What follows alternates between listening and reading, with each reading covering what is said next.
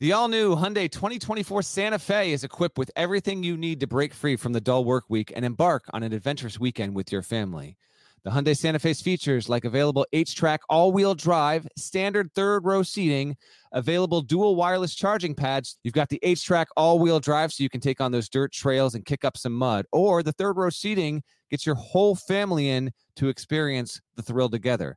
The dual wireless charging pads make sure that no one gets stuck in the great outdoors with a dead cell phone. Think about those adventurous activities you can do.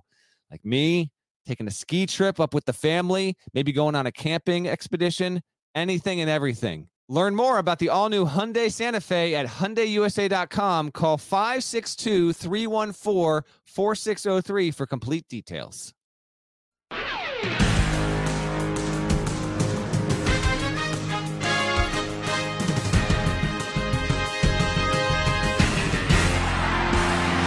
Hey there, it's Gary Parrish. It's Sunday, March 8, 2020. Welcome back to the CBS Sports Eye on College Basketball podcast, where we sometimes discuss camel fighting and leaky black. Matt Norlander is here with me, and if you listen to this podcast regularly, you likely know two things. One, San Diego State remains undefeated, and two, we typically record on Sunday nights. But when you consider Saturday was super awesome and combine it with the fact that I'll be on a plane Sunday night, just made a lot of sense for me and Deadleg to get together Sunday morning and discuss the good stuff that's happened since we last recorded. The only other option really was Monday morning, and that seems stupid. So we're going to record in advance of Michigan, Maryland, Ohio State, Michigan State, Iowa, Illinois. If you're a Big Ten fan, we apologize. We'll make it up to you at some point. But again, we knew we'd largely be talking about things that happened Saturday on this podcast, and we didn't want to wait till Monday to do that. So here we are. And I guess we'll start with the obvious thing to start with after Saturday's developments. Norlander,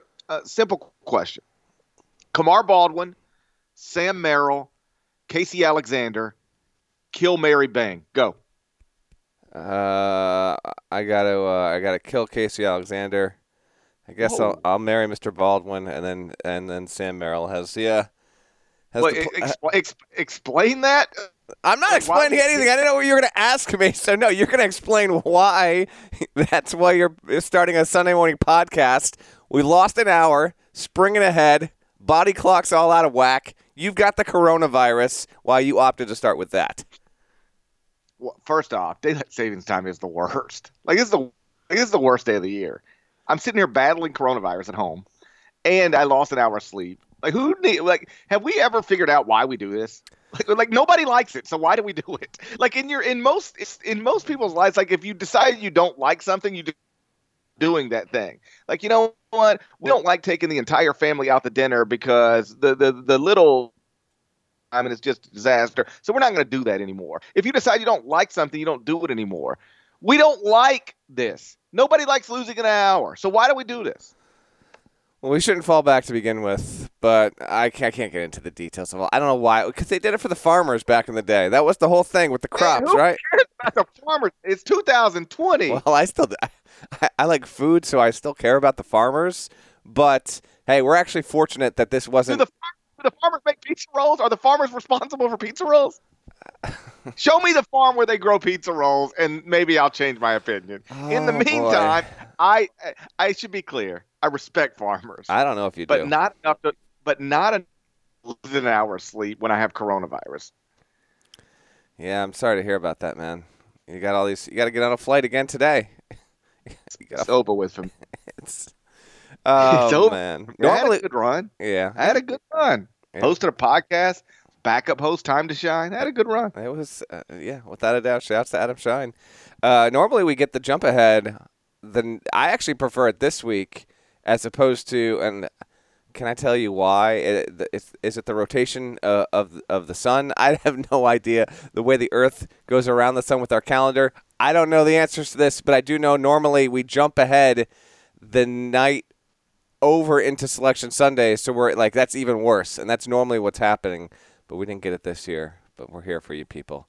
Anyway, you were asking me about Casey Alexander and Kamar Baldwin. I don't know where you were going with that. Well, obviously we played Kill, Marry, Bang with Mick Cronin, Ed Cooley, and John Wooden on the previous podcast. That seemed to go over well with listeners. I was just trying to tap back into that a little bit, and And I couldn't disagree with you more on the way you handled your Kamar Baldwin, Sam Merrill, Casey Alexander situation. It sounds like you're loyal to Rick Byrd, so you want to kill Casey Alexander. Is that what's happening here? Yeah, I think so. I think that's the deal. Yes. Okay. Here, I actually, as ridiculous as this might sound, I put real thought into this. Yeah, it does. That sounds extremely ridiculous. Okay. First things first. If you're a fan of a bubble team, and I happen to be a graduate of a bubble team, I think you have to kill Sam Merrill because he might have stolen your bid yesterday when he lifted Utah State to an auto bid out of the Mountain West Conference. There's a chance, at least, that if Utah State lost to San Diego State in that title game in Vegas, that Utah State would have been on the wrong side of the bubble. So if you're a fan of a bubble team or a graduate of a school that has a bubble team, you probably want to kill Sam Merrill. So I'm killing Sam Merrill. Now I'm down to Casey Alexander, Kamar Baldwin. And I think I'm marrying Casey Alexander because financial stability. Like, he's a Division I head basketball coach with a bright future.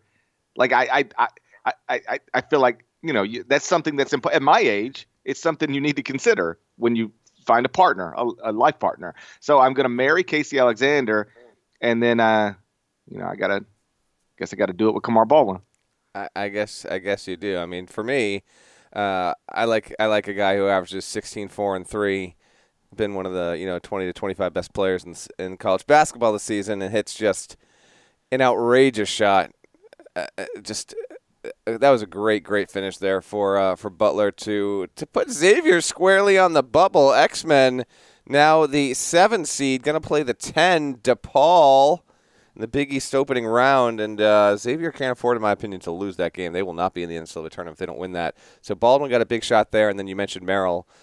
Utah State gets the first automatic bid by defeating San Diego State, and that shot was wild. And then Malachi Flynn almost actually hit the 44-footer to send it into OT, but it did not quite fall. So shouts to Utah State. Eliminates all doubt on what was GP Saturday was the best day of the season so far, given the types of endings, the big shots, auto bids that were on the line, dramatic comebacks, big post-game moments, all of that stuff. I thought it was just a fantastic day from basically noon to nearly midnight. It was awesome. So let me just walk you through some of the bullet points, and then we'll just take it wherever we take it. Cool. So obviously, Sam Merrill hit a game-winning three-pointer to punch Utah State's ticket to the NCAA tournament. That was awesome. Kamar Baldwin hit a game-winning three-pointer to lift Butler past Xavier. That was awesome. Casey Alexander used a backdoor play to get Belmont past Murray State and into the NCAA tournament. That was awesome. Shouts to Dylan Willer's uncle. Creighton, Villanova, and Seton Hall tied for the Big East title. Everybody gets a banner. Kansas won an outright Big 12 championship. Meantime, Baylor lost again. So the Bears are just 2-3 in their past 5 games. Kentucky beat Florida inside Walsh-Anderson Arena without Ashton Hagans. Obi Toppin went between his legs for a dunk.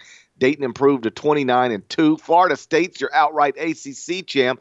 First league title for the Seminoles since they won the Metro in 1989, which doubled as a Taylor Swift album. Virginia beat Louisville to extend its winning streak to 8 games. Duke completed the regular season sweep in North Carolina, while Greg Anthony was arguing on Twitter with UNC fans about Cole Anthony. Bruce Pearl killed Tennessee in Knoxville inside Aaron Craft Arena, so on and so forth. If you don't mind, like I said, let's just bounce around. Lots of good stuff from Saturday. What's your favorite thing that happened on Saturday? I think it's one you didn't mention. Oklahoma roaring back from down 20 in a must-win game to win at TCU. Austin Reeves having the best game of the day of any player, going for 41, including hitting a big mid-range jumper in the closing second to give it up. It's between that and the other one that you didn't mention, you had a lot in there, so I was trying to keep track. Rutgers getting its second win away from Quincy Douby Pavilion, beating a Purdue team that probably needed to win that game to have any hopes at that large. I think Purdue's going to have to win the Big Ten tournament now in order to get into the NCAA tournament.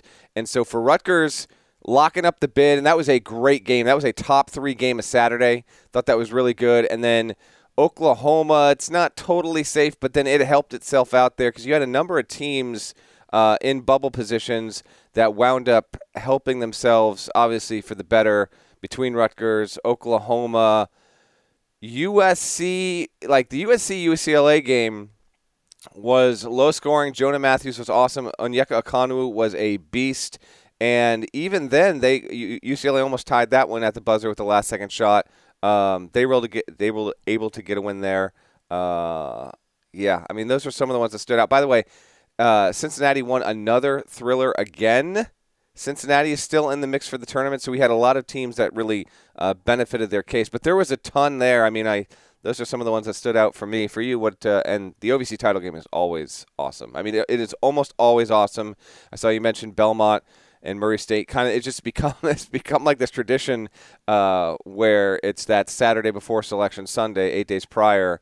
They always seem to be the ones meeting in the OVC tournament and giving us a great game, and they wound up giving us that again. And I do feel for Matt McMahon and Murray State, even though they won the league the past 2 years, now they go from like a play away from being in the NCAA tournament to, if you really look at Murray State's profile, Paris, like it is a good team, but I can't see it getting into the NIT. I just think there's going to be too many other teams that have stronger profiles.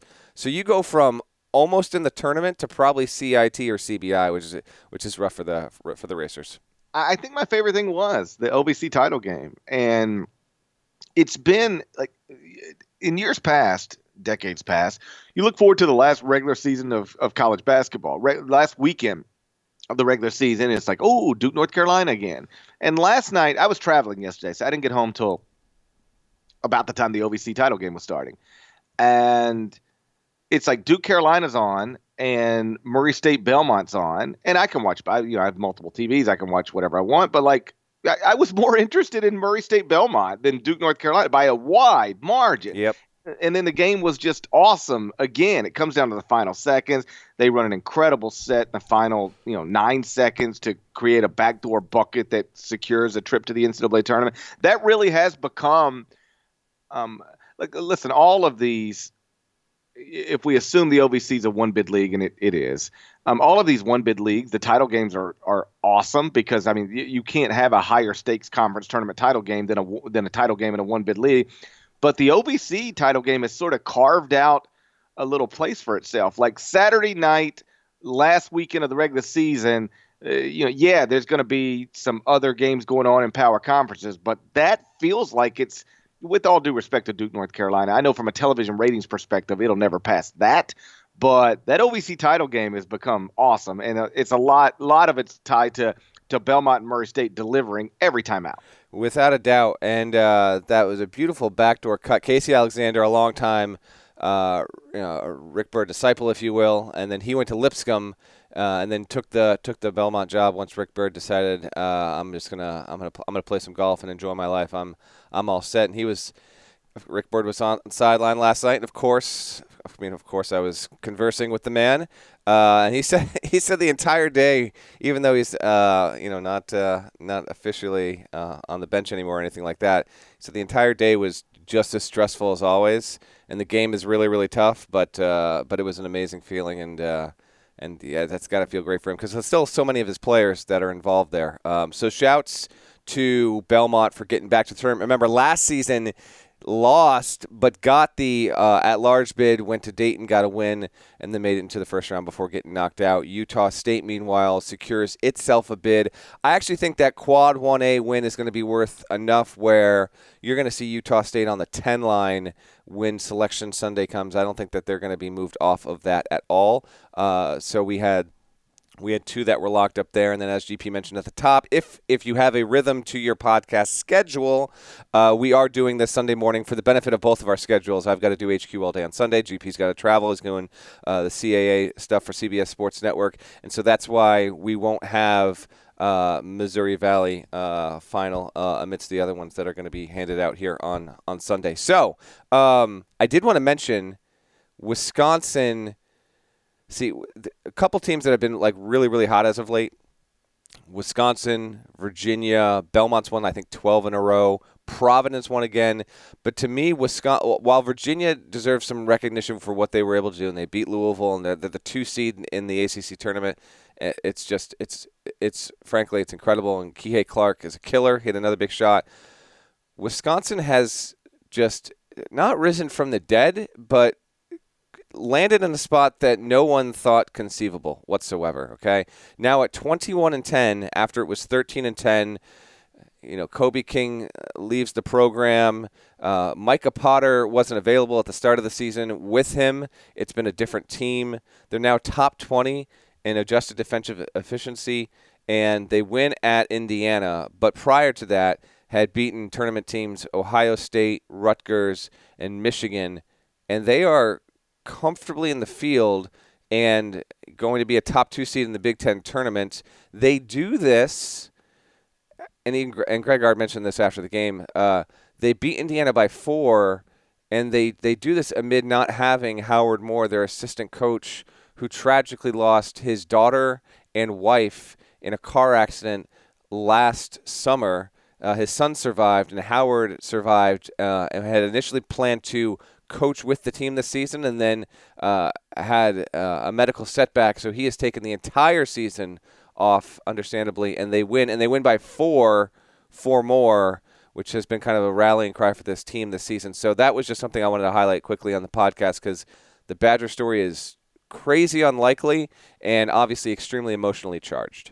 Yeah, I mean, they're 9-2 in their last 11, and I guess actually 9-1 in their past 10. But I go back to the 11th game because they played 11 games since Kobe King quit the team, and they're 9-2 in those. Which is not something that I expected them to do. I mean, you don't usually get better when your second leading scorer quits on you midseason. He did, and then they did. So that's obviously a tremendous story. And if you got even a little bit of a heart, you root for that Wisconsin team because of what it's been through. We spent a lot of time, since the end of January discussing the loss that Vanessa Bryant and her family have suffered, because it's obviously a high profile thing. It's not unlike what Howard Moore has gone through. You lose your wife, you lose a child. I mean, it's just, you can't even imagine. And so for that Wisconsin program to have to deal with that, and the emotional toll that it takes for them to be playing this well, heading into the Big Ten tournament, it's a really, really, really nice story. In the Big East, like I mentioned, we've got a 3-team tie at the top. That's because Creighton blew out Seton Hall in Omaha. And so that tied those guys in the standings. And then Villanova edged Georgetown at Georgetown. So again, Creighton, Villanova, Seton Hall tied for first in the Big East in the Big East standings. They all get banners. And I thought it was interesting. I don't know if you saw Kevin Willard's post-game comments, but obviously this time last week, they looked like they were going to win an outright title. And then they lose midweek at home and then lose the regular season finale on the road. And the point Kevin made was, this is an amazing accomplishment. We're sitting here on a 2-game losing streak. We're still Big East champions. Like, that's a great thing. And he was like, but I got a locker room full of guys that don't feel that way right now. It's a weird thing to win a league title and yet feel like a total failure. And he was trying to figure out how to balance those two things. Like the past week went as poorly as it could go, but we need to wake up on Sunday and realize we're Big East champs. We're going to be a top 4 seed in the NCAA tournament. Like that's not something to feel bad about. He actually said, I'm going to get home tonight. I'm going to open up a bottle of wine with, and have a glass with my wife, and we're going to celebrate. Because we did something nice here, even if we sort of squandered an opportunity to make it even nicer than it otherwise would have been. I just thought it was an interesting perspective. Yeah, and I know Seton Hall fans don't feel the same, because I think they really wanted that standalone title, and there have been many instances over the years, not just under Kevin Willard, but over the years where they've had high hopes since '93, and the Pirates have found ways to let them down. So I did happen to notice in my mentions that there have been some grand disappointments and some frustrations with what Willard was saying there. But you get the banner. But here's the thing, man. Since literally the preseason, and then once Big East play activated and Seton Hall started off with its best start in Big East play in program history, the Pirates have been in the one spot every single day of the season until the final day of the regular season. And they go from the 1 to the 3 by nature of the results there. So they will now be the 3 seed, obviously still capable of winning the Big East tournament, no doubt about it, and they'll show out well. And I look forward to seeing them at MSG. But now Creighton is the 1 seed, Nova is the 2, Seton Hall is the 3, as we laid out for you on the Friday pod, and I did predict it would go just that way, and so here we are. Creighton, by the way, was just outstanding in that win. The Big East now is in a situation where, Seton Hall definitely on the 3 line. Creighton has a case to be on the 2 as far as I'm concerned at this point. Nova is right there as well. So depending on how that bracket shakes out, yeah, I mean, you're going to have 3 teams that could be 3 seeds or better. If there was a flame out for Seton Hall, it could be on the 4. That's certainly within the realm of possibility there. But credit to those. You don't often get 3-way ties atop a major conference. That's not something that's all that common, but we did have it there. And I was really Marcus Zagorowski, who left with an injury. I don't have an update as of this morning, but hopefully he'll be okay.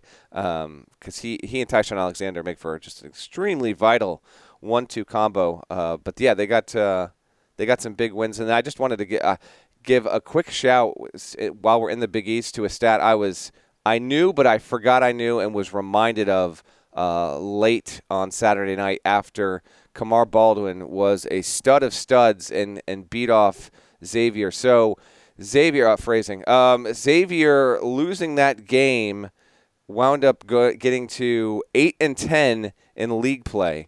And Jeff Wallner tweeted out this stat, a local writer out of Cincinnati, said, with the loss, the longest active streak for any Division I team finishing 500 or better in conference is over.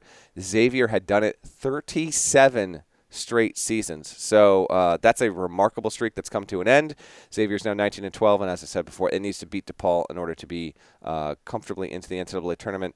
And oh, by the way, Providence did beat DePaul to extend its win streak to 6 games. I think the Friars are probably good no matter what. They're going to play Butler on Thursday in the Big East quarters. Marcus Zagorowski, obviously half-brothers with Michael Carter-Williams, just like Jalen Crutcher, half-brothers with Killian Tilly. Right, exactly, yes. Florida State, we don't spend a lot of time talking about the Seminoles on here because they rarely have a National Player of the Year candidate. Everybody averages 11 points per game on the team every year. Every year. Leading scorer averages 11 points per game. Or I'm joking, but it's like right.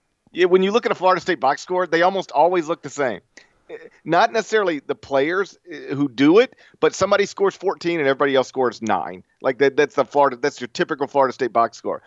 They win on Saturday, beat Boston College by 18, and your Florida State Seminoles are your outright ACC champions. That's awesome. I mean, Leonard Hamilton is in a league with Mike Krzyzewski, Hall of Famer, Hall of Famer Jim Boeheim, Hall of Famer Roy Williams, national championship coach Tony Bennett. I mean, that's a league where it's very easy to get overshadowed by your coaching peers. And yet Leonard Hamilton finds himself, sitting here 26-5 overall, 16-4 in the league, outright ACC champs. It is the first league title for Florida State since 1989. Which is just an incredible accomplishment. That's a quote-unquote football school, but Leonard Hamilton, while overshadowed in his own league by his coaching peers and by big basketball brands, he's turned Florida State into one of the most reliable winners in the sport, and for him to get an outright ACC title is really, really awesome. It's terrific, and I don't think people realize that Leonard Hamilton is top 5 winningest coach in ACC history. Like, he is up there with the greats. He has been just absolutely magnificent in what he's been able to do. And at this point, he's won 163 ACC games. He's been at Florida State since 2002. And this is the golden age. And, you've got Florida State now for the 4th straight season with at least 23 wins, going to make the NCAA tournament for a 4th straight season. That previously happened under Hamilton from 2009 to 2012. They only had one Sweet 16 run in there. This one is already guaranteed to be better because it's included a second-round appearance, an Elite Eight appearance, and a Sweet 16 appearance. This FSU team, even if it only say makes a Sweet 16, this is the stuff right here. And for Florida State in general, I remember talking to Trent Forrest at ACC Media Day, and he just had a liveliness and a confidence and optimism because I was talking to him about the players they lost and how he thought the team was shaping up. He's like, oh no, yeah, like we can be the best team in the league, and it wasn't just like every person says that. He's like, no, like after like what I've seen the past 2 weeks in practice, yeah, this group is just as good as last year's group, and you'll recall last year's group was pretty good, most notably losing Fiondu Kabengele. But for Florida State, it's still got a shot at a 1 seed if it can win the ACC tournament, and it's the standalone champs in the league. And I'm glad you brought up the Metro because I think I meant to mention that on the Friday pod and I neglected to. The Metro Conference references have been frequent. I love it. I can't get enough of it. And the fact that FSU last won a regular season title 31 years ago, and it was in the Metro. They finally get it here, and they have proven to be the best team in the ACC for the majority of the season. So it was a no surprise with the outcome. Just BC, whatever. But I don't disagree with you. A good note on them. And since we're in state, GP, Florida, a couple teams had just horrendous losses on Saturday. Florida being one of them because Kentucky doesn't have Hagans. Florida's up big, quickly fouls out. Nick Richards wound up having a good game. And credit to Kentucky for providing a win under those circumstances. Very impressive. But the Gators, they're going to get into the tournament, but I'm almost, and this is how you get burned in the bracket, but I'm almost convinced, like, no matter who they get faced up against, I'm not picking them. Like, it doesn't matter the team that's in front of them.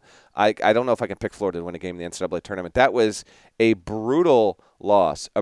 And, again, we had like 3 or 4 instances on Saturday where a team had a last-second shot near midcourt, and it almost went in. Andrew Nembhard being another one of those, but they take the loss, and that was rough for their seed prospects and rough for a Florida team that just unfortunately preseason top 10 has not been anything close to that. They haven't beaten a top 40 KenPom team all season. They're 0-6 when they play top 40 KenPom teams. Like they're just they are what they are. Like respectable computer numbers, but when you put them on the court against a good team, they don't win. And I don't know if we talked about this on the podcast or if I talked about it somewhere else, but like on paper, because some people say, well, you overrated them in the preseason. I don't think so. On paper, they look like a top 10 team. They returned interesting pieces. They added an incredible grad transfer in Kerry Blackshear. And then they enrolled 2 5-stars, Scotty Lewis and Trey Mann. Like if I tell you you're returning good pieces from an NCAA tournament team, you're getting the best grad transfer on the market who like projected as an All-American type guy. And he hasn't had a bad season. He's averaging 13 and 8, Kerry Blackshear. And then you're going to get 2 5-star guys, one of whom is a projected lottery pick. That's a preseason top 10 team on paper. And again, nothing's as simple as you make it out to be. But Scotty Lewis is averaging 8.5 points a game. Trey Mann's averaging 5.3 points per game. The biggest problem for Florida, based on preseason expectations to where they are right now, their 5-stars haven't performed like 5-star prospects typically perform, particularly one-and-done projected guys. And that's why they are what they are. But I'm with you. I don't think I'd pick them against anybody.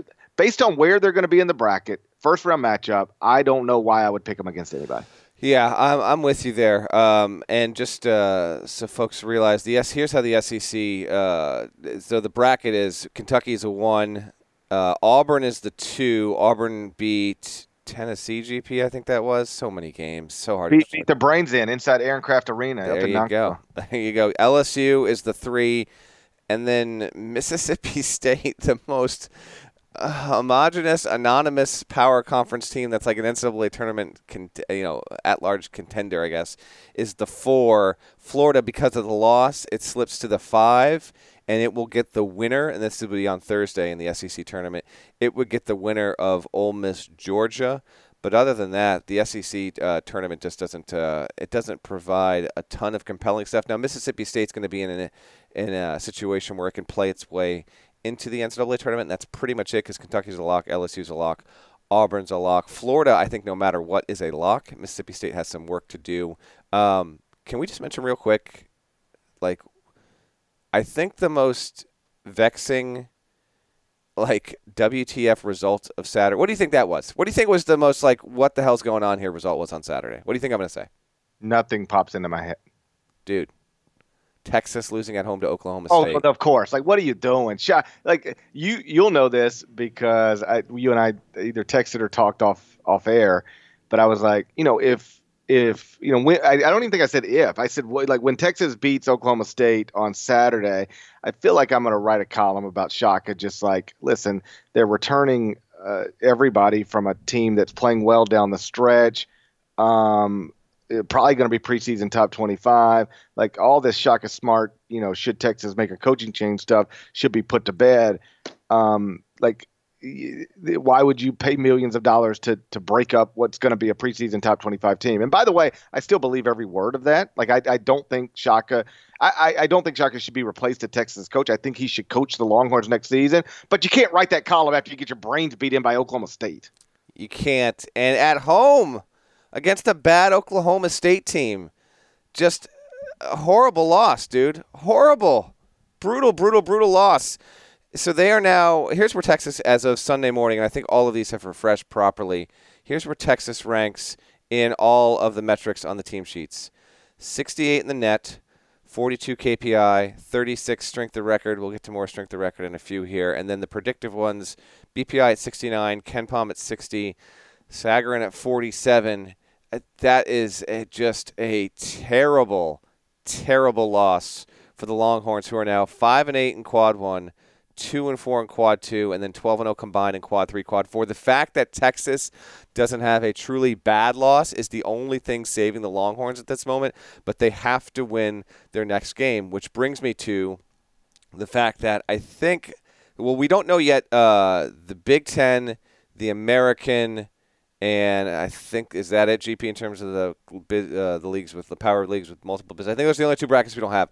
So the only game in those leagues that is going to provide something urgent and like must-watch, do or die, is the Big 12 on Thursday. This is the first tip in that league. You will have 4-seed Texas playing against 5-seed Texas Tech. That is at 12:30 Eastern on Thursday. We'll obviously talk about that on our next podcast as well. But the loser of that is done. The loser of that game is not going to the NCAA tournament because Texas Tech, I'd mentioned it plenty of times on HQGP, and it's 10-13 combined quad 1, 2, and 3. I have a hard time believing if the Red Raiders were to lose to Texas that a 10-14 record in that regard, we're talking Q3 as well because Texas Tech has a couple of okay wins, but on the whole, it's got some issues. I don't know. I find that to be the one must-watch game. Its net ranking is good, but when you have had 13 opportunities against quad 1 teams and you're 3-10, I think you just start to drift into a bit of a rough territory when you've played that many good teams and you've proven to be incapable of winning that many times. I think that they got to get a win. Obviously, Texas Tech losing at home in a good game, a close game, but nevertheless a loss against Kansas, which, by the way, just a quick aside, Kansas is your lock for number 1 overall seed. Kansas can lose its first Big 12 tournament game. It does not matter what happens. It doesn't matter if Baylor wins the Big 12. Kansas will be the number 1 overall seed on Selection Sunday. By the way, I'm with you on Texas Tech. I don't understand.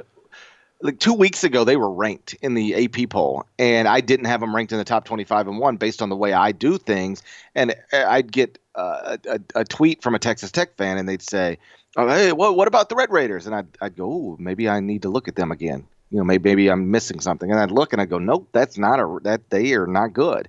They've got good predictive metrics, I guess, but like the body of work is not good. And this is one of the teams that Jerry Palm and Joe Lunardi totally disagree on. Palm, and I'm not just siding with Palm because he's our colleague. Like I feel like I'm more in line with his way of thinking on Texas Tech. He's got him out of the bracket right now. Yeah, I'd have him out too. Lunardi's got him as a 9 seed. That's there's no way that's justifiable. There's no way. That's a top 36 team. There's no way you can justify Texas Tech having a top 36 body of work right now. So like I do think what you said is likely true, that the loser of Texas Tech in the Big 12 tournament is not getting in the tournament. But if you just trust Lunardi and trust the bracket he's got up right now, a loss to Texas would not knock. A loss to Texas is not going to knock Texas Tech out of Lunardi's bracket, or at least it shouldn't, based on where he has them right now. Here are Texas Tech's best wins. Great win on a neutral at MSG against Louisville. I was there. I saw it. That's the best win. Then they've won at Texas. They've won at Kansas State. Have a home win against West Virginia. Home win against Oklahoma. And that's it. I mean, there's just not a lot there, and there's a lot of losses at this point. 18-13. A loss to Texas would be 18-14. You are right on that 4 games above 500 threshold, which has been proven true over the years, where you got to be at least 4 games over 500 to get in that large. I'm just not seeing it, and I'm definitely not seeing it anywhere close to being a 9 seed at this point. I'm not even convinced Texas, by beating Texas Tech, is going to be safely in the field. Texas, the Longhorns would need to, and they might play. I don't have the bracket in front of me anymore. I closed out the window. I think if the winner of that game plays Kansas, obviously. So a win there would certainly lock in the Longhorns if they were to win 2 in a row. But I'm not sure one win alone would get the job done. That was the worst loss of Saturday, and there were some tough losses, some rough losses, but the worst one by far was Texas just like doing a complete 180 and just taking on a horrible L. Looking at Texas Tech right now, 10-13 in quadrant in the first 3 quadrants. 10-13. You're under.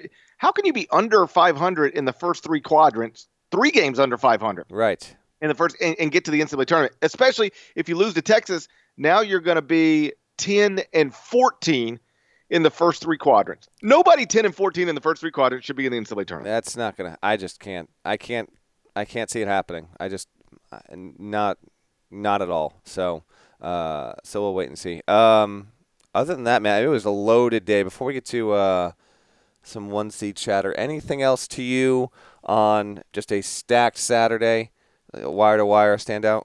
Nothing that we won't get to when we discuss 1 seeds momentarily, but I did want to ask you this, if only because it got stuck in my head last night when I was prepping. Yep. Florida State wins the outright ACC title, first league title since 1989. Immediately, a Taylor Swift album pops into my head. And then you look at this is 1969. Brian Adams makes that year famous.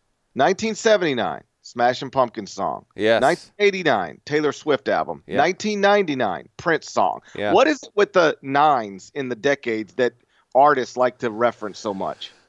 Well, it's the end of an era, so you're wistful for for what might come or what might be, but then it ends. By the way, there's nothing with 2009.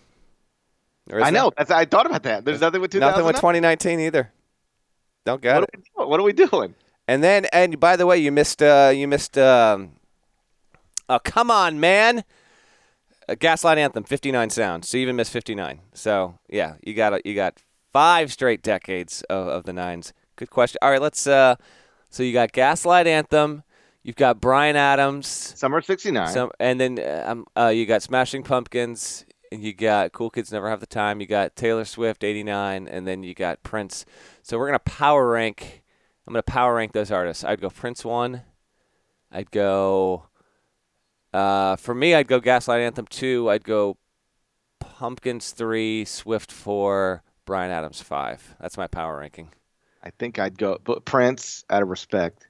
Prince number 1. I mean, it's a runaway. Like, yeah. Yeah. Summer of '69 is a super famous song. It is. And it's a catchy, like, people crap on it because, like, I don't think they do. I think it's a catchy song. I know.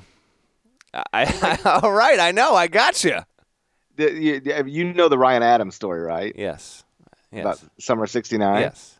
So I was the show where that like incident happened. I was at that show. Oh, were you Nashville. really? So we're in Nashville at the Ryman, which is just an amazing place to see a show. It's a Ryan Adams show. Me and my wife are there, my buddy Corey Brandon. We had about 5 or 6 people, and we went up to Nashville to see Ryan Adams. And I stuck a whole jalapeno in my eye day of. Sounds good. Somebody dared me to do it for $5. That doesn't sound worth it for $45 or $145. Big mistake. Big mistake. But perhaps this goes without saying, but don't stick an jalapeno directly on your eyeball ever. I thought I was going blind. I thought it was over. So we were in an Italian restaurant because we were eating pizza. That's where the jalapenos came from. And I don't know. We'd been drinking. That probably goes without saying as well. And somebody was like, are those jalapenos hot? I said, I don't think. No, they're not. They're not that hot. And they're like, they're not hot. Are you sure they're not hot? I'm like, they're not hot. I'd stick them on my eyeball. They're not hot at all. And somebody's like, I'll give you $5. You stick that jalapeno in your eyeball. I was like, okay. The challenge accepted. I take the jalapeno, stick it directly on my pupil. I mean, like touched my pupil with it. And almost immediately I knew this was a bad mistake. So I felt like my eyeball was coming out. And I didn't know what to do. I'd never been in this situation before where I'd burn my eyeball with a jalapeno. And so my friends start telling the nice lady who works there, hey, do you have something like he's burning? And they were telling her my eyeball's burning. Well, reasonably, she didn't assume that and she didn't speak much English. So there was a communication breakdown a little bit. She didn't assume that my eyeball was burning. She assumed my mouth was burning, that I ate a jalapeno and my mouth was burning. And so she was like, oh, here, take this, take this. She starts handing me pita bread. So I take the pita bread, stick it on my eyeball. It does nothing. It's just a waste of time. And so there's actually a picture. I should find it. You should put it in the Twitter preview. There's a picture of my eyeball dead red after sticking a jalapeno on it. You got to find it. You got to send it to me. If I can find it, I'll send it to you. So then we end up, I get my eyeballs all back to mostly normal. We end up at the show, and Ryan Adams had been through this thing where people were kept asking him to play Summer of '69 because Ryan Adams, and for some reason people think that's funny. And some guy yells out, "Hey, play Summer of '69." The guy was 4 rows in front of us. And Ryan Adams stops the whole show and he's like, "Get him out of here. Just get him out of here." And hands the guy $50, like, "Hey, this should cover your ticket. Just get out of here." Whatever. It was a big incident. It got national headlines. It did, yes. Yeah. Okay. So then that was show. Then that was amazing. Fast forward 15 years or whatever. He was at Ryman a few years ago and he actually covered Summer '69. Yeah. Went full circle. Yep. That was okay. So I'm ranking them. 1999. Okay. Party Like It's 1999, Prince. I'm just I'm not asking you to rank the songs. I was at your preference in artist. That's what I did. Oh. Yeah. Okay. Preference in artist. Prince, 1. Yeah. World is a vampire. I grew up on Smashing Pumpkins. I love Smashing Pumpkins, but yeah, I'm going Smashing Pumpkins. Okay, Smashing Pumpkins 2. Taylor Swift 3. I can do it. You're not that familiar with the Gaslight Anthem, are you? Yeah, I don't listen. I haven't listened to much. So, I mean, I would just, you could put the Bryan Adams and Gaslight Anthem in any order. Taylor Swift, by the way, playing at the Final Four. At the Final Four? Yeah, she is. Unless she cancels. Unless Corona cancels it for us all. Could. That actually, maybe save it for, that's becoming a thing here. You got D3 games with no people in attendance. You got NBA, NHL separating the media from the players. So we'll see how this advances with coronavirus. But it is emerging as a significant daily news story, obviously for the globe. But in terms of sports and college basketball specifically, it has the capacity to change relatively quickly. I'm supposed to cover the Big East tournament later this week at Madison Square Garden and go to the A10 and cover that. And, as plans as of now are that fans will be attending those events and things will go on as planned. But we'll see how fast things spread with all that. NCAA has no desire to not allow fans to. That would be an all-time weird thing. If you had the tournament held with nobody in the stands, that would be bizarre. But we'll wait and see. The Final Four still a month away, Parrish.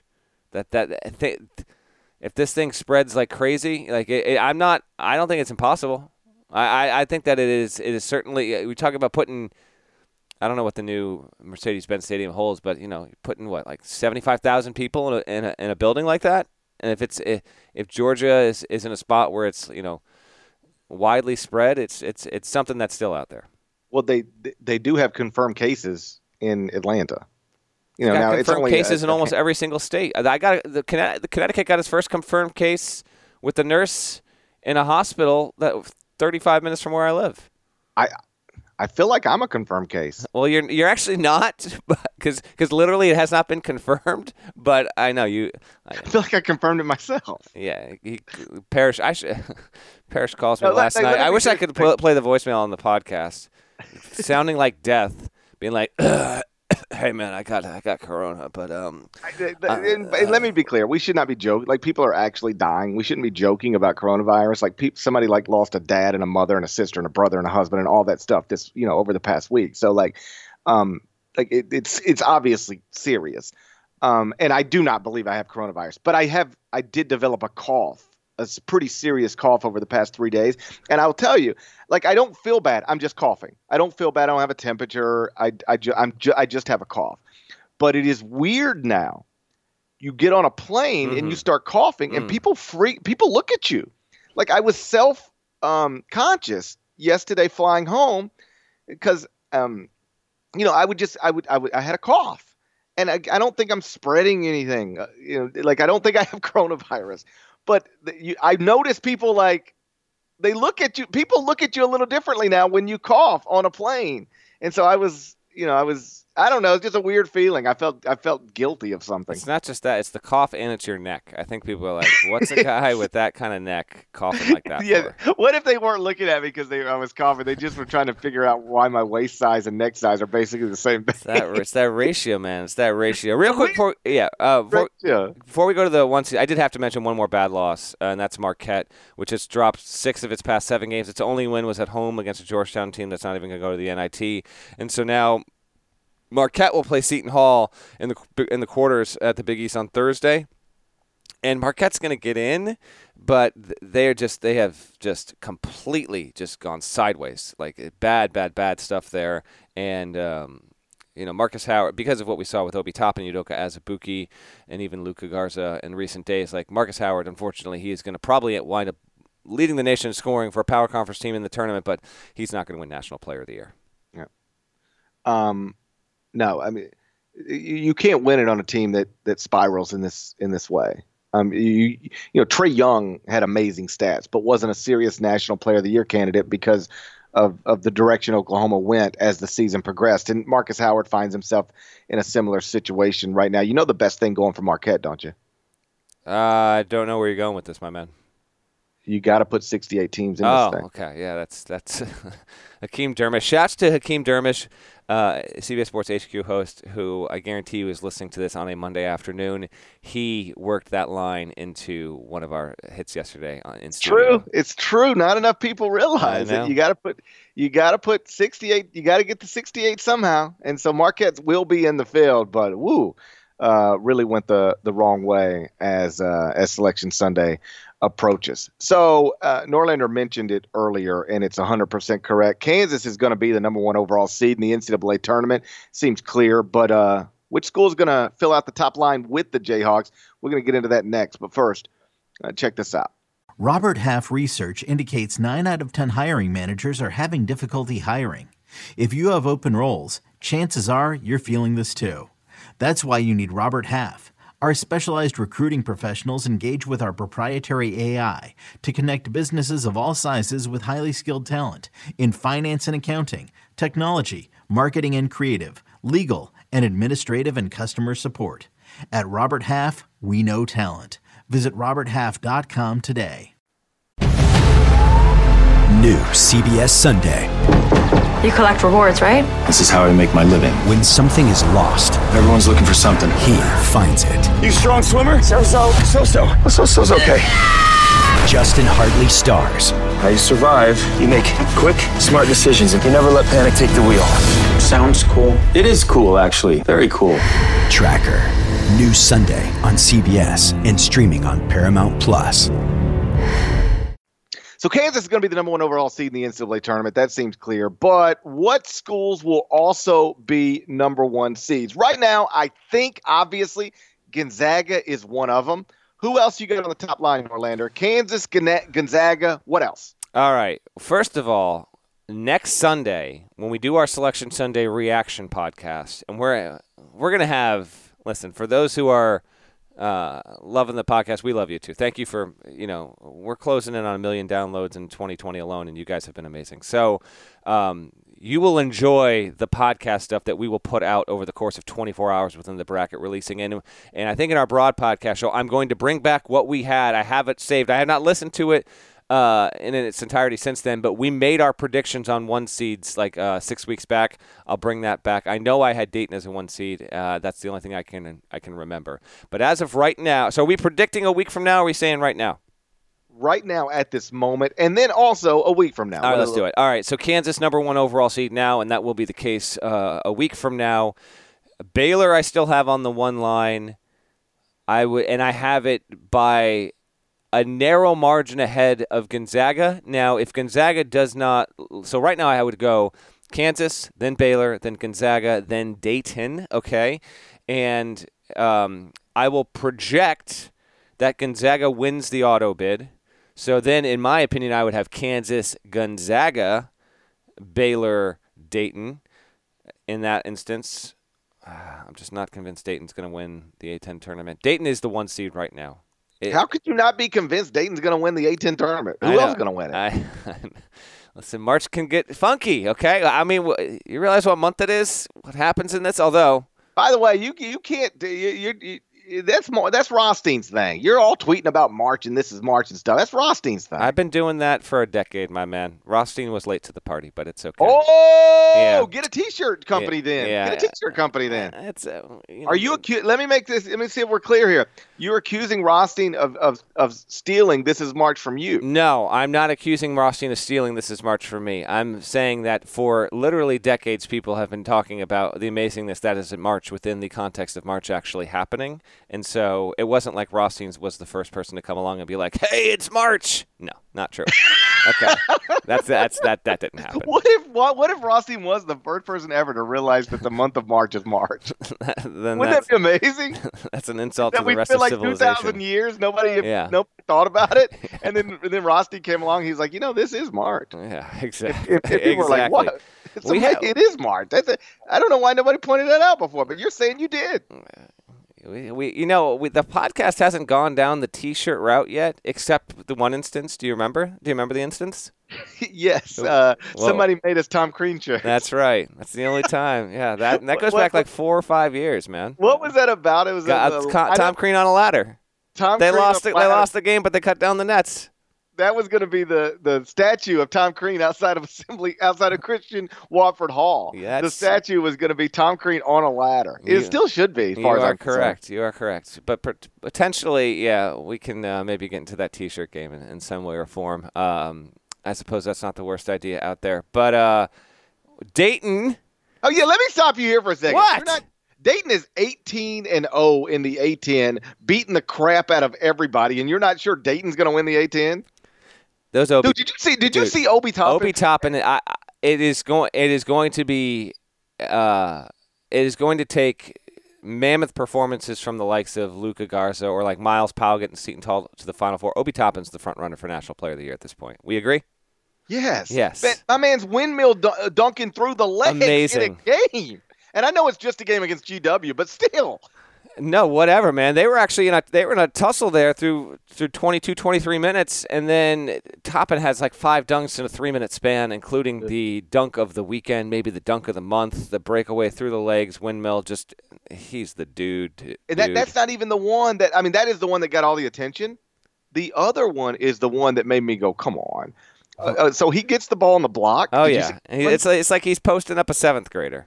It's like he's posting up a 7th grader. It was ridiculous. It's exactly like when you put a basket, like those ones that hang on a door in your house. You know, you can put one on your door, and you're playing with, like, if I were playing with my 6-year-old, and I was like, and I post him up, and I just dunk over him because he's 6 and I'm not 6.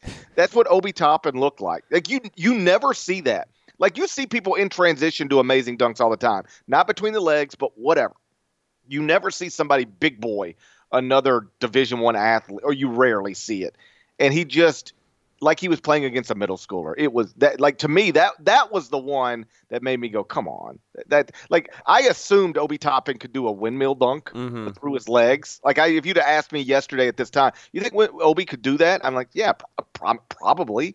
But, like, can you just get the ball on the block and dribble, dunk on a guy? That is totally ridiculous.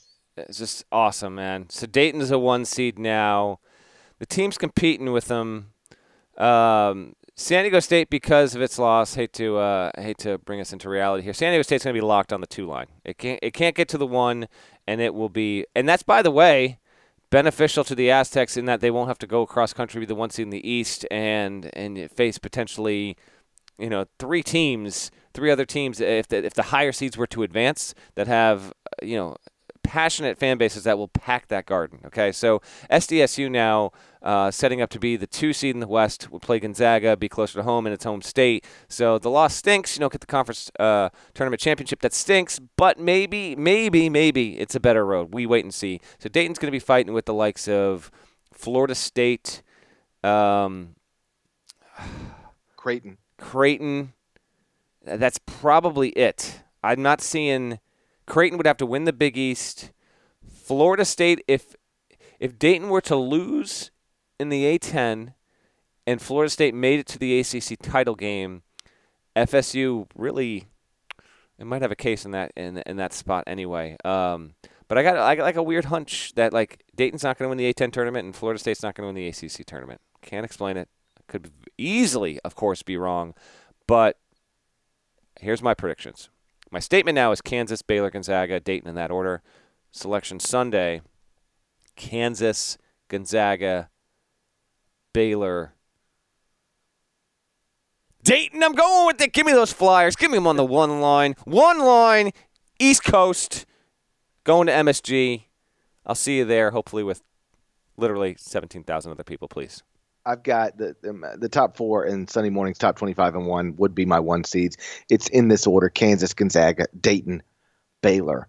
Baylor obviously not playing well lately. They've taken some losses, but they're still 11-2 in Quadrant 1 opportunities, 5-2 in Quadrant 2. So they're 16-4 in Q1, Q2 opportunities. Like nobody outside of my top 4 can even come close to matching that resume.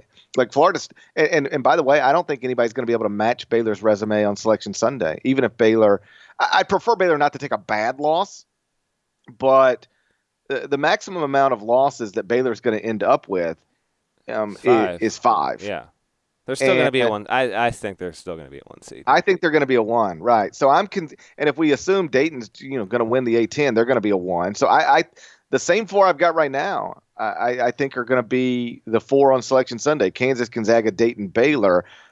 Florida State, like I said, already has more losses than what Baylor can even end up with. And Florida State only has 6 Quadrant 1 wins, and the max they can add in the ACC tournament is 2 more Quadrant 1 wins. So the most Q1 wins Florida State can end up with is 8. That's still 3 fewer than Baylor, even if Baylor doesn't add another one. The one to watch is Creighton, I think, or at least among the others to watch. Creighton's got 9 Quadrant 1 wins right now, and they could add 2 more. So they could get to 11 in the Big East tournament, but they already have 7 losses. Again, the max that Baylor's going to have is 5. So, yeah, Kansas, Gonzaga, Dayton, Baylor. That'd be my 4 number 1 seeds right now, and I think that's going to be the 4 number 1 seeds on Selection Sunday. And you're exactly right about San Diego State. They're locked in at 2. There's no way 8 teams can pass them, and there's no way they can get into the top 4. You're right. Yeah, it's interesting how the field has whittled like this.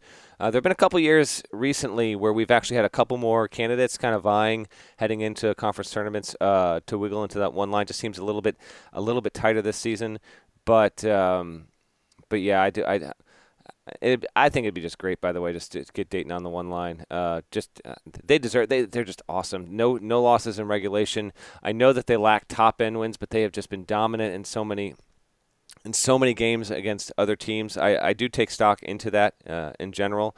Now fourth in efficiency margin at KenPom and 29-2. Man, that's just a special season for the Flyers. They had game day there this weekend, and they were able to, capitalize that after an early fight from George Washington. Coincidentally, last time team of the A-10 went wire-to-wire without a loss was 06, Pops Mensah-Bonsu and GW. And now Dayton's the one to do it by beating GW, so things come full circle there. Thought it was interesting that in this season and on Saturday, Dayton gets to 29-2, goes 18-0, has its best season in ages, but its prior coach found himself making headlines a little bit to the west there for, not having nearly as good of a season. But he actually, in fact, mentioned his days at Dayton amidst what became a viral rant. Nice transition, Norlander. So, yeah, Wisconsin beat Indiana 60-56 on Saturday inside Christian Wofford Hall. And the Hoosiers dropped to 19-12 overall, 9-11 in the Big Ten. And then Archie Miller decided to crap on Joe Lunardi for some reason. Here's what Archie said if you missed it. And you listen to all the characters on Sesame Street talk, and everyone gets all under, yeah. It's like if you watch Sesame Street and you listen to the guys on Sesame Street, it's a children's show. Every bracketology is a children's show. Bottom line with our resume is it's strength of record, and that's undeniable. It's a top 25 strength of record. If you don't put in a top 25 strength of record team with the wins that we have, somebody's going to have to answer some questions. But when you start to go through the bracketology and you listen to the Sesame Street cartoon guys on TV who need people to click and do all this stuff, the bottom line is strength of record. Who'd you play? Who'd you beat? And if you look at our wins, there's very few teams in the country that can say that they've beaten the Florida States, the Michigan States, the Ohio States, the Iowas, the Penn States, who clearly are in the field. So if you're beating 6-7 teams in the field, you should be in the field. Now, everyone's going to say you don't have a 500 record in the league. They've already stated that the 500 record in the league doesn't matter. It's your body of work. If you have a strength of record at top 25, you played a good schedule and you beat good teams, you should be in the tournament. All right, Coach. Thank you. Thank you. I don't know if that answered it. That was a lot. But I needed to get something out. When I was in Atlantic 10, Joe Lunardi was my best friend. He used to help me all the time. When I went to Indiana, he needed to crap on Indiana the other day just so people would watch Sesame Street. You know what I'm saying? Okay, so that's Archie after Indiana was, frankly, it blew the game against Wisconsin, and he's frustrated. I do love this time of year for the lobbying and politicking from coaches. You cling with what you can cling to. What was your response to what Miller said and how he said it?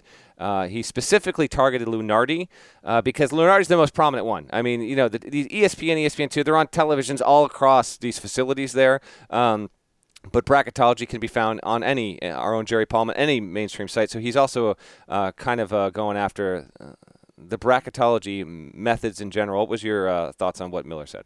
I thought he was ridiculous. He sounded ridiculous. And I like Archie. And I hope that once that started to go viral, and he listened back to himself, I hope he regretted it, because he should. He sounded ridiculous.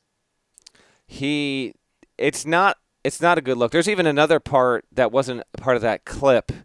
Some other outlet, a local outlet, had it when he's even off the dais, leaving the press room, and tells Joe Lunardi to go back in his trash can, effectively calling Joe Lunardi Oscar the Grouch, which is it's just too much. Now, I was also told, and I wouldn't know this, but I was told that Lunardi went on. So there's also some more information on background here. Lunardi went on Dan Dakic's radio show earlier this week. And Dakich has been an antagonist for Archie Miller for years. And within the context of that Lunardi hit, I think it was generally a slam the program, slam Archie. And not that Lunardi was driving that, but he might have just been reinforcing here's why Indiana doesn't have a sturdy and strong resume overall. So some of it might have also been part of that as well, which I think which doesn't excuse what Miller said, because it's just the thing is, Lunardi, Palm, anyone that does this, they are trying to project committee behavior in the moment. While the selection committee hasn't even met yet, the selection committee will convene in New York City on Wednesday, and then from Wednesday morning until Sunday late afternoon, those people will spend essentially every waking minute and hour together building the bracket. They haven't done any of that yet. So the bracketologists are just merely saying, if the committee was convening now, this is how I believe they would seed the field. That is different from Lunardi and, frankly, what you and I do on this podcast, where we offer our opinions about how we think a team should be seeded or should be in the field or not. They're two very different things. It is the charge of a bracketologist to tell the general sports audience that's following this, here's where I think the committee is going to place you.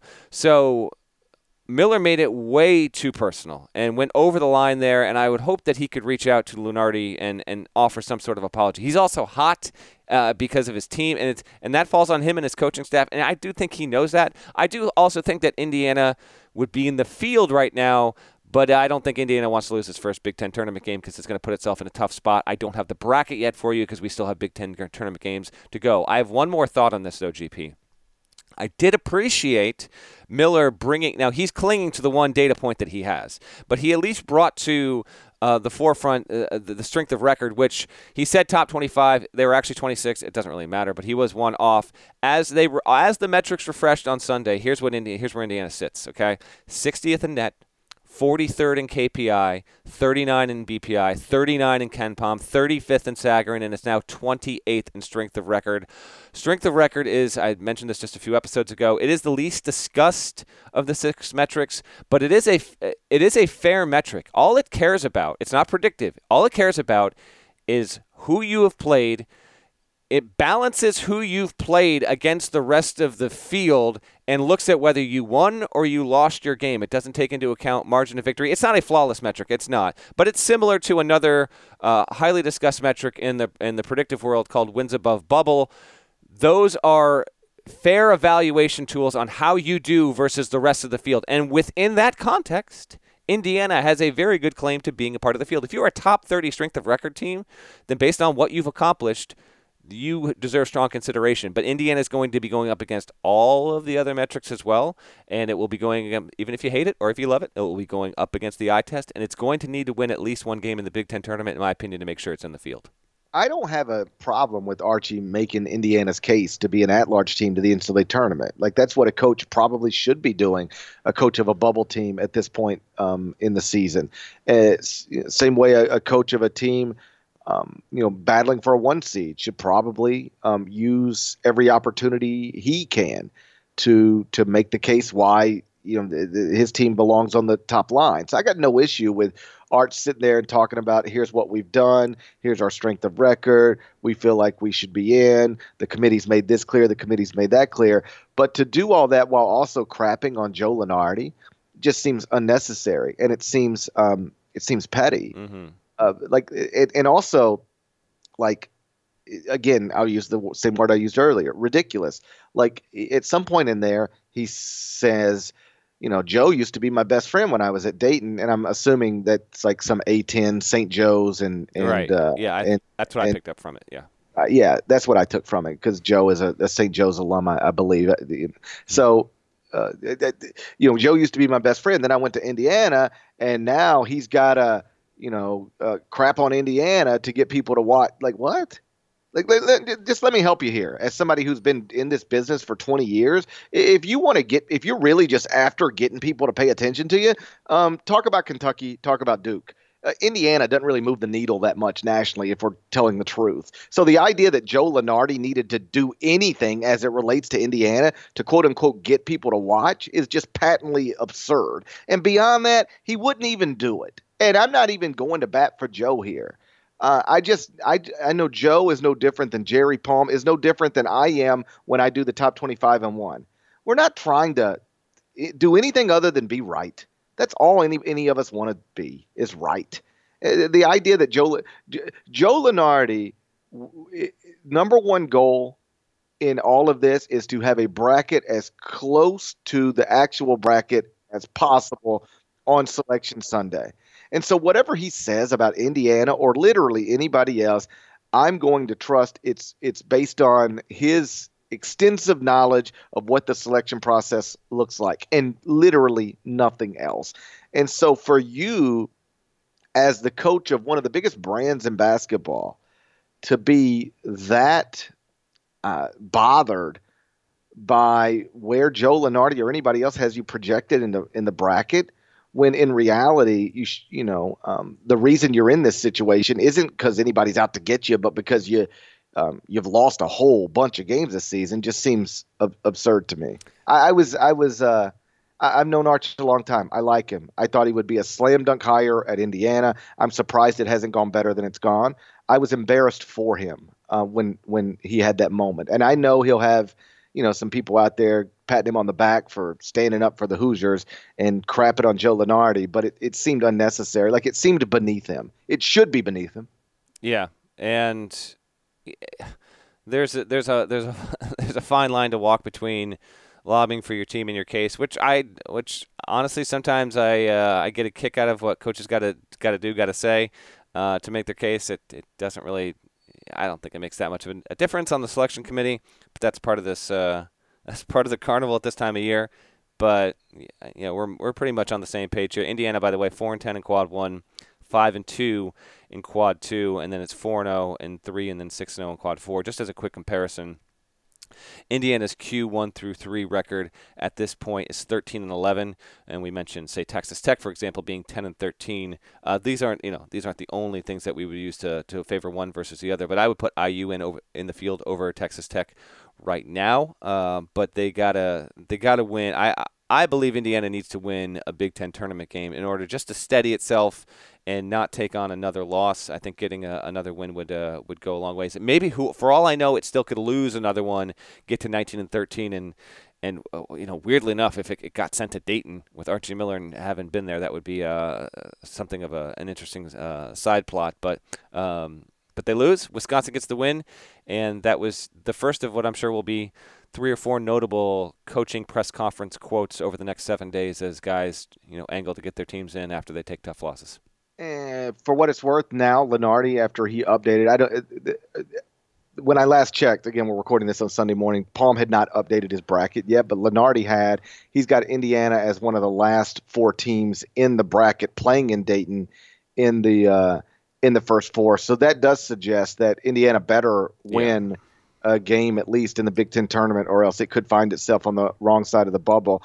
And again, I'm sure Archie regrets it. I would hope that when he woke up on Sunday morning, he's like, I went too far. I wish I wouldn't have done that. And I think it's also probably a byproduct of a guy under an incredible amount of pressure. He's 26-32 now in 3 years in the Big Ten, 54-43 overall as Indiana's head coach. He's missed the NCAA tournament in each of his first 2 years, obviously on the bubble now. Meantime, his former school is on path to be a number 1 seed in the NCAA tournament. I don't know that stings. I wouldn't even imply that, but it's a thing. I see some Dayton fans, the same ones who were devastated when Arch left for Indiana, now we're glad he's not here anymore. We're better now than we were when we had him, and we're better now than he is right now. And I will say this. I saw some Indiana fans. You would think that Indiana fans would rally around their coach. I saw some Indiana fans that weren't rallying around their coach. They were they were embarrassed by the way Archie acted after that game on Saturday night. So it's just a bad look. And it did remind me.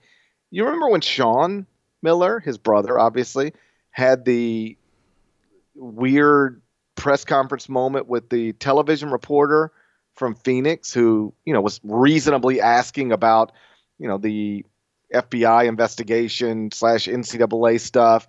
And Sean was like, I don't know exactly what he said, but it was we're not discussing that. Now you can go back to Phoenix. He and Sean. I remember that. Yeah. Now Sean and Archie both had these moments. And I guess I'd say the same thing to Archie that I said about Sean at the time, which is you're going through it right now. like, this ain't really the time to pick fights publicly with people. You probably need some good stuff on your side.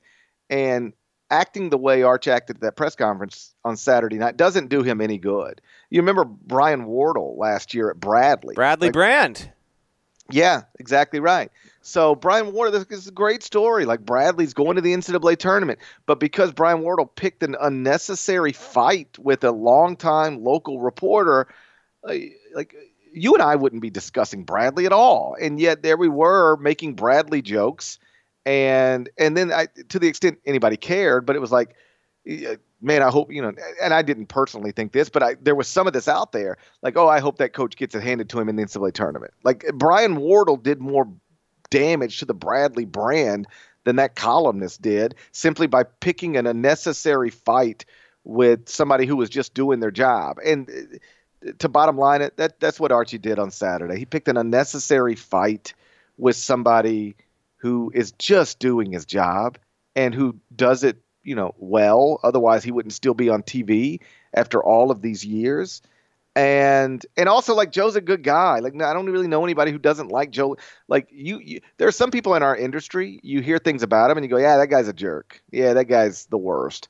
Nobody, best I can tell, I've never heard that about Joe Lenoir. He's like a decent guy who's just doing his job. And for you to crap on him and make it as personal as Archie made it, just a bad look. I not only do I hope, I actually believe that if it hasn't happened already, it'll happen in the next 24 hours. I would assume Arch is going to reach out to Joe and apologize, and will probably address it publicly, a little like Nick Saban did with Maria Taylor last football season, because I can understand getting caught up in the moment. I won't pretend that I've never been caught up in the moment, but I hope Arch is good enough to recognize after the fact, maybe after a good night's sleep, that he went too far and that he needs to make it right, because he did go too far, and he does need to make it right. I agree. And Indiana will be at Indiana could be one of those teams that's at the mercy of a bid thief or two in the coming week or so. We'll keep an eye on that as we wrap the pod here. So just as a reminder, shouts to the champions of the ASUN, Big South, and Missouri Valley. Those are going to be wrapped up after we pod here. And if whatever's relevant there, we'll get to it on the next podcast. We might even have a little bit of a wonky schedule over the next week, given the nature of the games, travel, all that good stuff. But we will still be delivering plenty for you. And then just as a heads up, Monday, there's only one auto bid. That's going to be the SoCon. We'll see if East Tennessee State can get that auto bid. And if it doesn't, I'm of the belief that East Tennessee State should be in no matter what. So we could have a bid thief situation in the SoCon, although that tournament, unfortunately, the Furman and Greensboro, they both lost, so it didn't do himself any favors. And then Tuesday, 5 auto bids will go out. You'll have the WCC in Vegas. You'll have the Summit League on ESPN2. WCC is ESPN. ESPN2 will also have the Northeast Conference. I believe that's going to be Robert Morris hosting that title game. ESPN2 will also have the Horizon League. And then on Monday, we'll have the semis, and Tuesday, we'll have the title game on CBS Sports Network. You got the CAA. I think I know a fella who's going to be in the building. I'm going to be in the building in Washington, D.C. I'll be on sideline CAA semifinals and championship game, just like last year. Last year, it was in, I think, Charleston, South Carolina, maybe. I don't know, somewhere. It was somewhere in South Carolina. It was Charleston. Was it Charleston? Okay. Yes. I wasn't there, and even I know this, but yeah, good times. Okay, I thought it was Charleston. And this year in D.C., so I'm flying to D.C. on Sunday night. We'll be there on Monday, Tuesday, and then flying back home on Wednesday. So, looking forward to that. It should be terrific. Got a podcast review. Let's get to it. So every Sunday, I pull a podcast review from Apple Podcasts. So I appreciate you guys leaving those there. And I read them all. Can't read them all on the podcast, but I do read them all. And this one comes from A Baker 237, 5-star review. That's how you get read on the podcast. Here's what A Baker 237 wrote.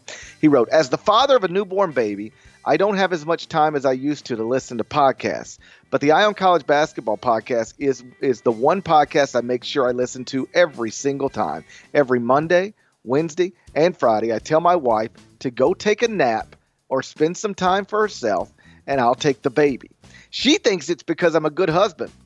but it's really so that I have free time with my son to listen to Parrish and Norlander. This podcast is not only hilarious and informative, but it is making me a better husband and father. And you better believe that when my son can talk, I will teach him to say, "Shouts to Devin Downey." That's from A Baker 237. So that's sweet, isn't it? It's very sweet. We appreciate that. The reviews are actually coming in at such a level where we are not going to run out, because there's a fella in Poland who was in the archives. Did you see that one? Some of these reviews are unbelievable, man. So we appreciate that. On the next pod, we'll get to some of the midweek questions. You guys are leaving wonderful reviews. Thank you again for continuing to do that. It brings us good pleasure. And yes, more than anything, it will give us stuff for the off season when the game's slow, and we'll have some entertainment value there. But highly appreciate that, and we look forward to giving you more pods later this week, and then a ton once we get to the tournament. Interestingly, our podcast is making A Baker 237 a better father and husband. Makes me a worse father and husband. Yeah, how about that? Look at the way that goes. It's weird how that works, right? Yes. Well, you know what? If we can make that zero-sum exchange for the betterment of the universe, I suppose it's worth it. Shouts to Devin Downey. Shouts to Chester, South Carolina. Shouts to Terry M. Fatigue. He's a legend. Shouts to Larnell. Shouts to A Baker 237. Please go subscribe to the Eye on College Basketball Podcast via Apple Podcasts. Rate it favorably. 5 stars. Nice comments. And we will talk to you again on Wednesday. Till then, take care. New CBS Monday. NCIS is back. We need all hands on deck. So grab your gear. NCIS! And join our elite team. What are the charges? Murder. New cases to be solved. Double tap to the chest. Same caliber as the murder weapon. And new criminals to catch. That's the bomb maker. Where's the bomb? A new NCIS, Monday, 9/8 Central, on CBS and streaming on Paramount+.